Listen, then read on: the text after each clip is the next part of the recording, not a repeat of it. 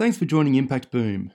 On this episode, my main advice is to ensure you've got a solid customer proposition that will earn you sufficient trading revenue so you can fund at least 80% of your costs. Even a 20% gap is hard to fund every year, but if you can at least get to 80%, then you've got so much more freedom. And that needs to include the additional cost to service your social purpose agenda. Welcome to impactboom.org.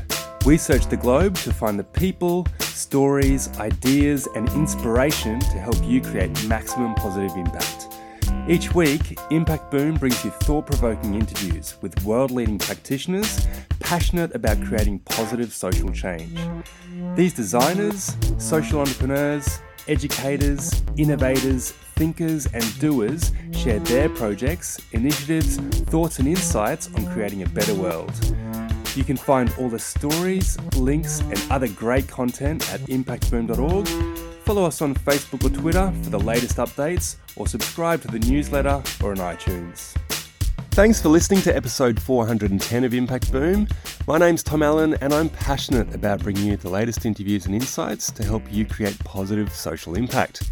Today we're speaking with Cindy Carpenter. Cindy is chair of the Bread and Butter Project, Australia's first social enterprise artisan bakery, investing 100% of profits to provide training and employment pathways for refugees and asylum seekers.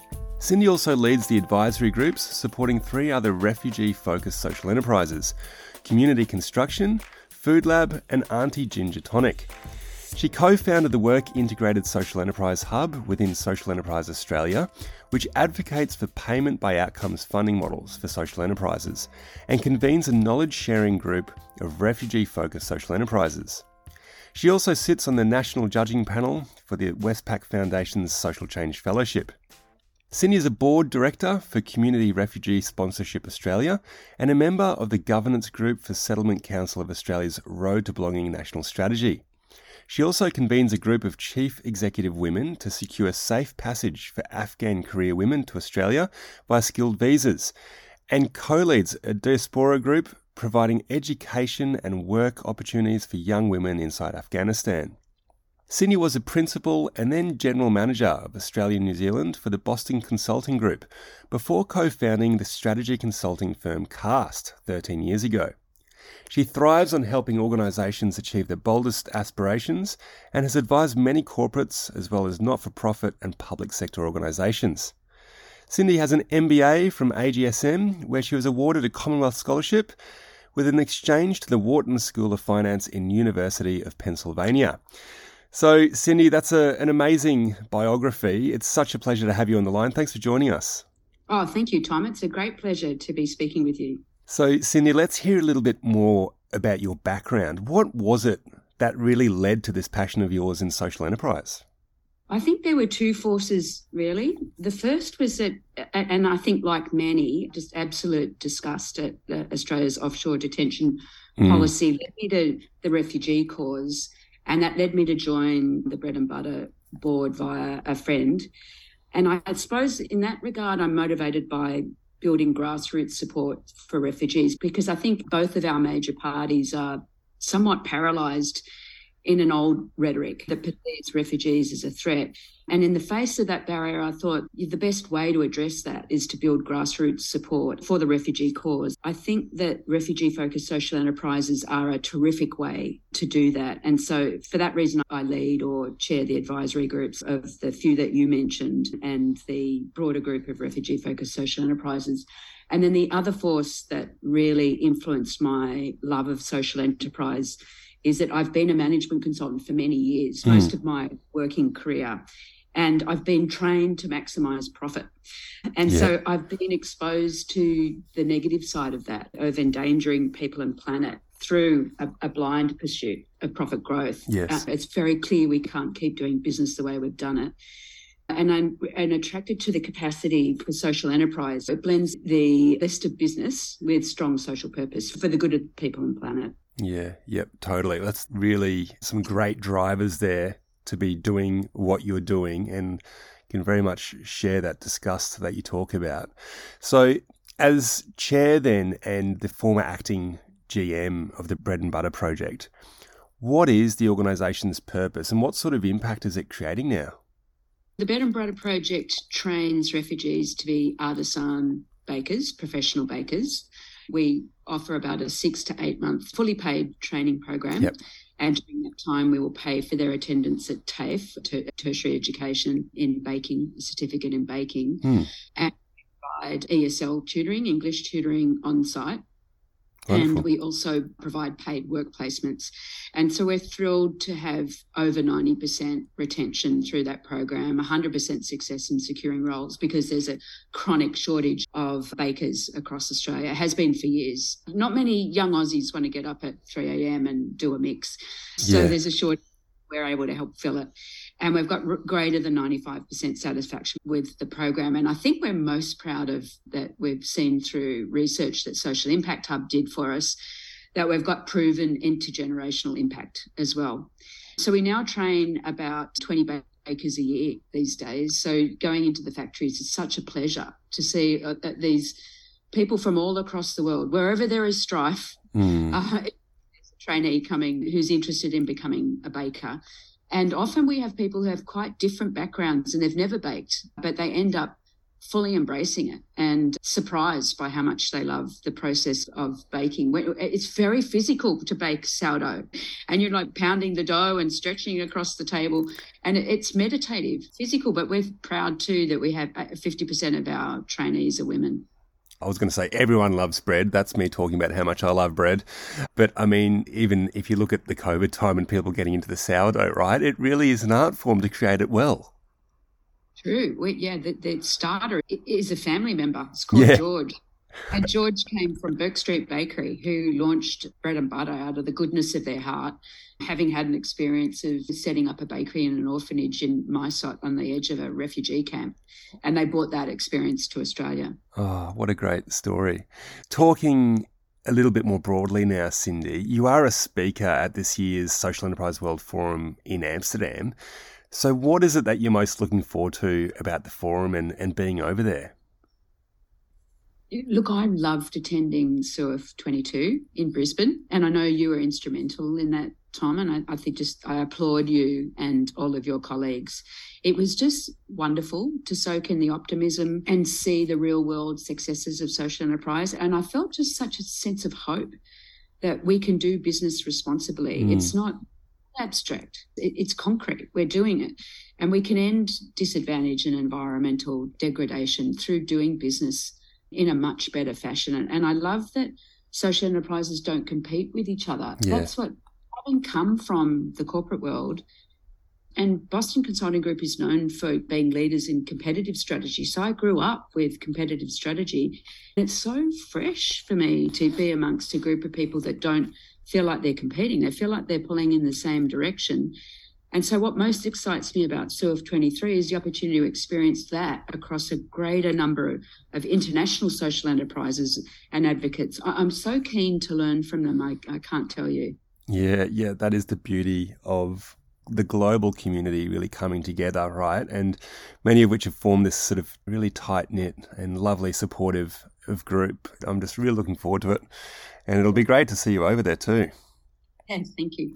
Thank you, likewise. Social enterprise in Australia, Cindy, I know you've been witnessing this sort of landscape changing and you've been a really big part of helping grow the movement as well.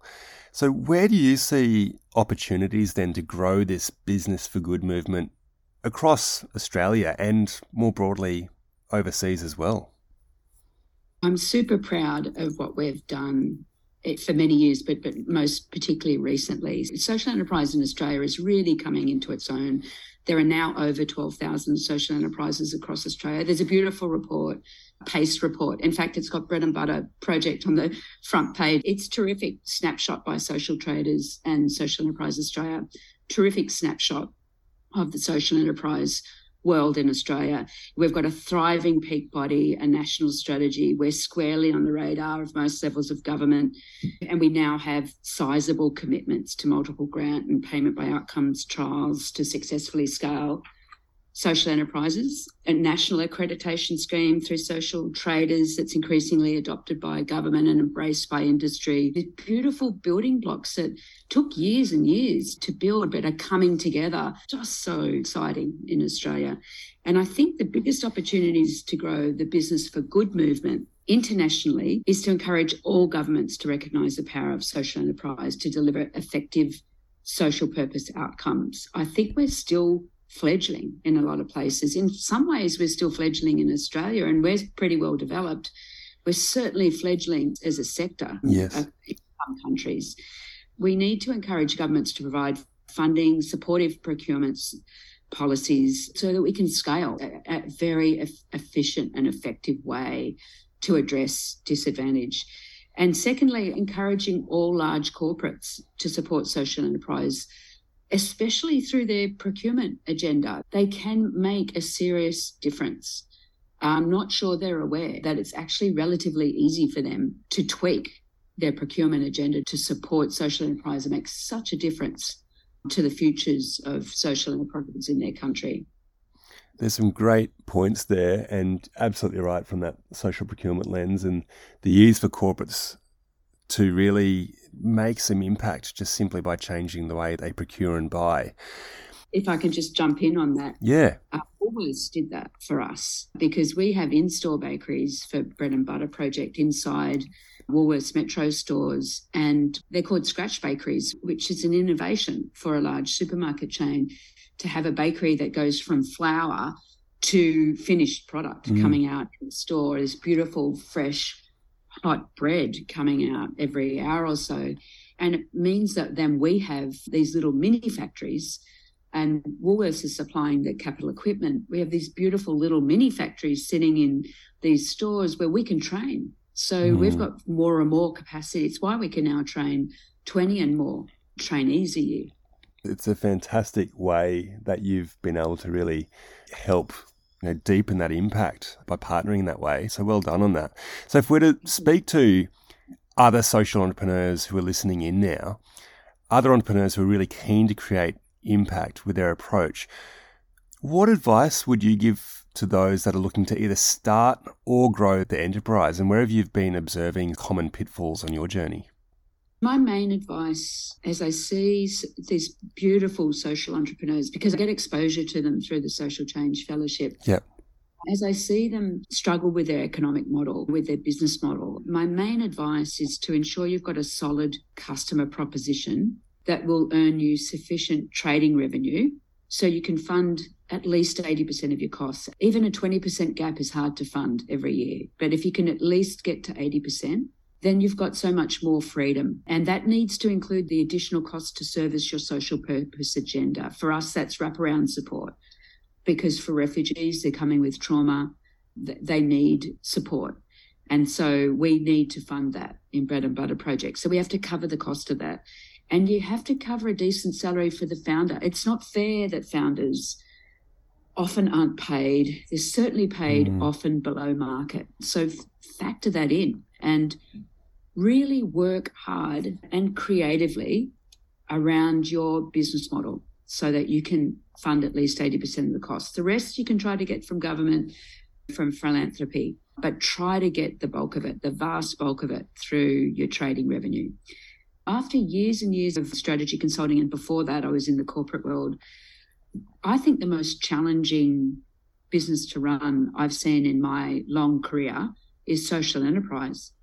Because you need a combination of commercial acumen, because you've got to compete successfully with serious not-for-profit players. We compete with the big bakery chains. And then you have to have a passion for social purpose and then an ability to advocate for funding, for example, for government support where needed.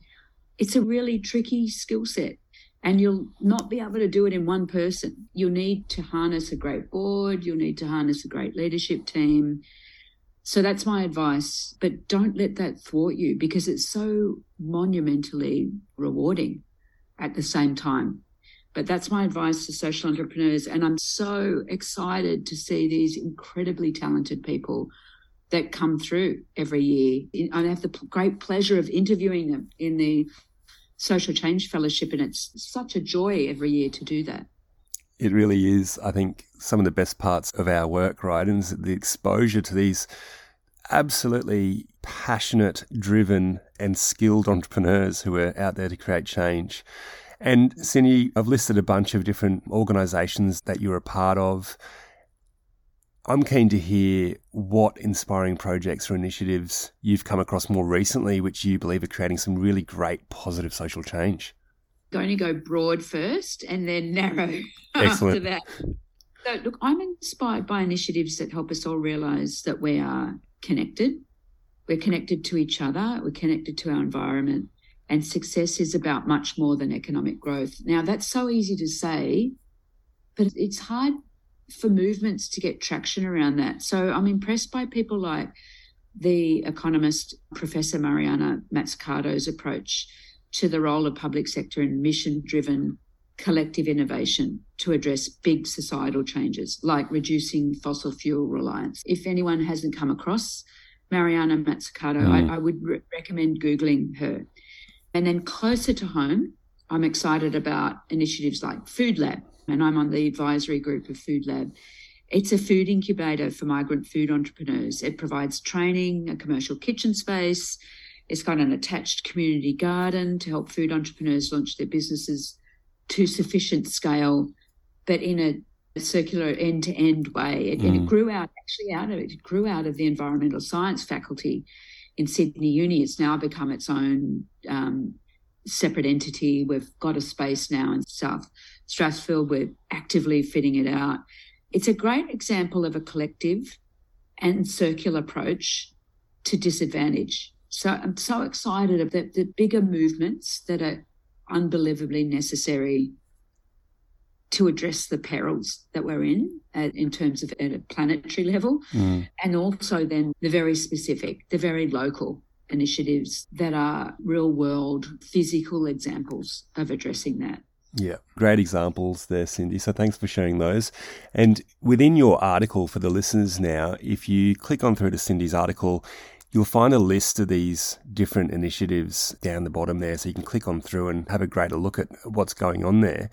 So to finish off then, Cindy, books. What books would you recommend to our listeners? I have an addiction of buying books. I think I might be Booktopia's and Audible's most loyal customer. I have loved Ian McGilchrist's Master and His Emissary, and I'm ploughing through Matter of Things. So both books are about the risk of allowing the left hemisphere of our brain to dominate. So the left hemisphere is focused, it's literal, it's logical, it's concrete, it's confident to the point of arrogance. And while the right hemisphere, it can perceive our integration as humans with the complexity and mystery of the world around us.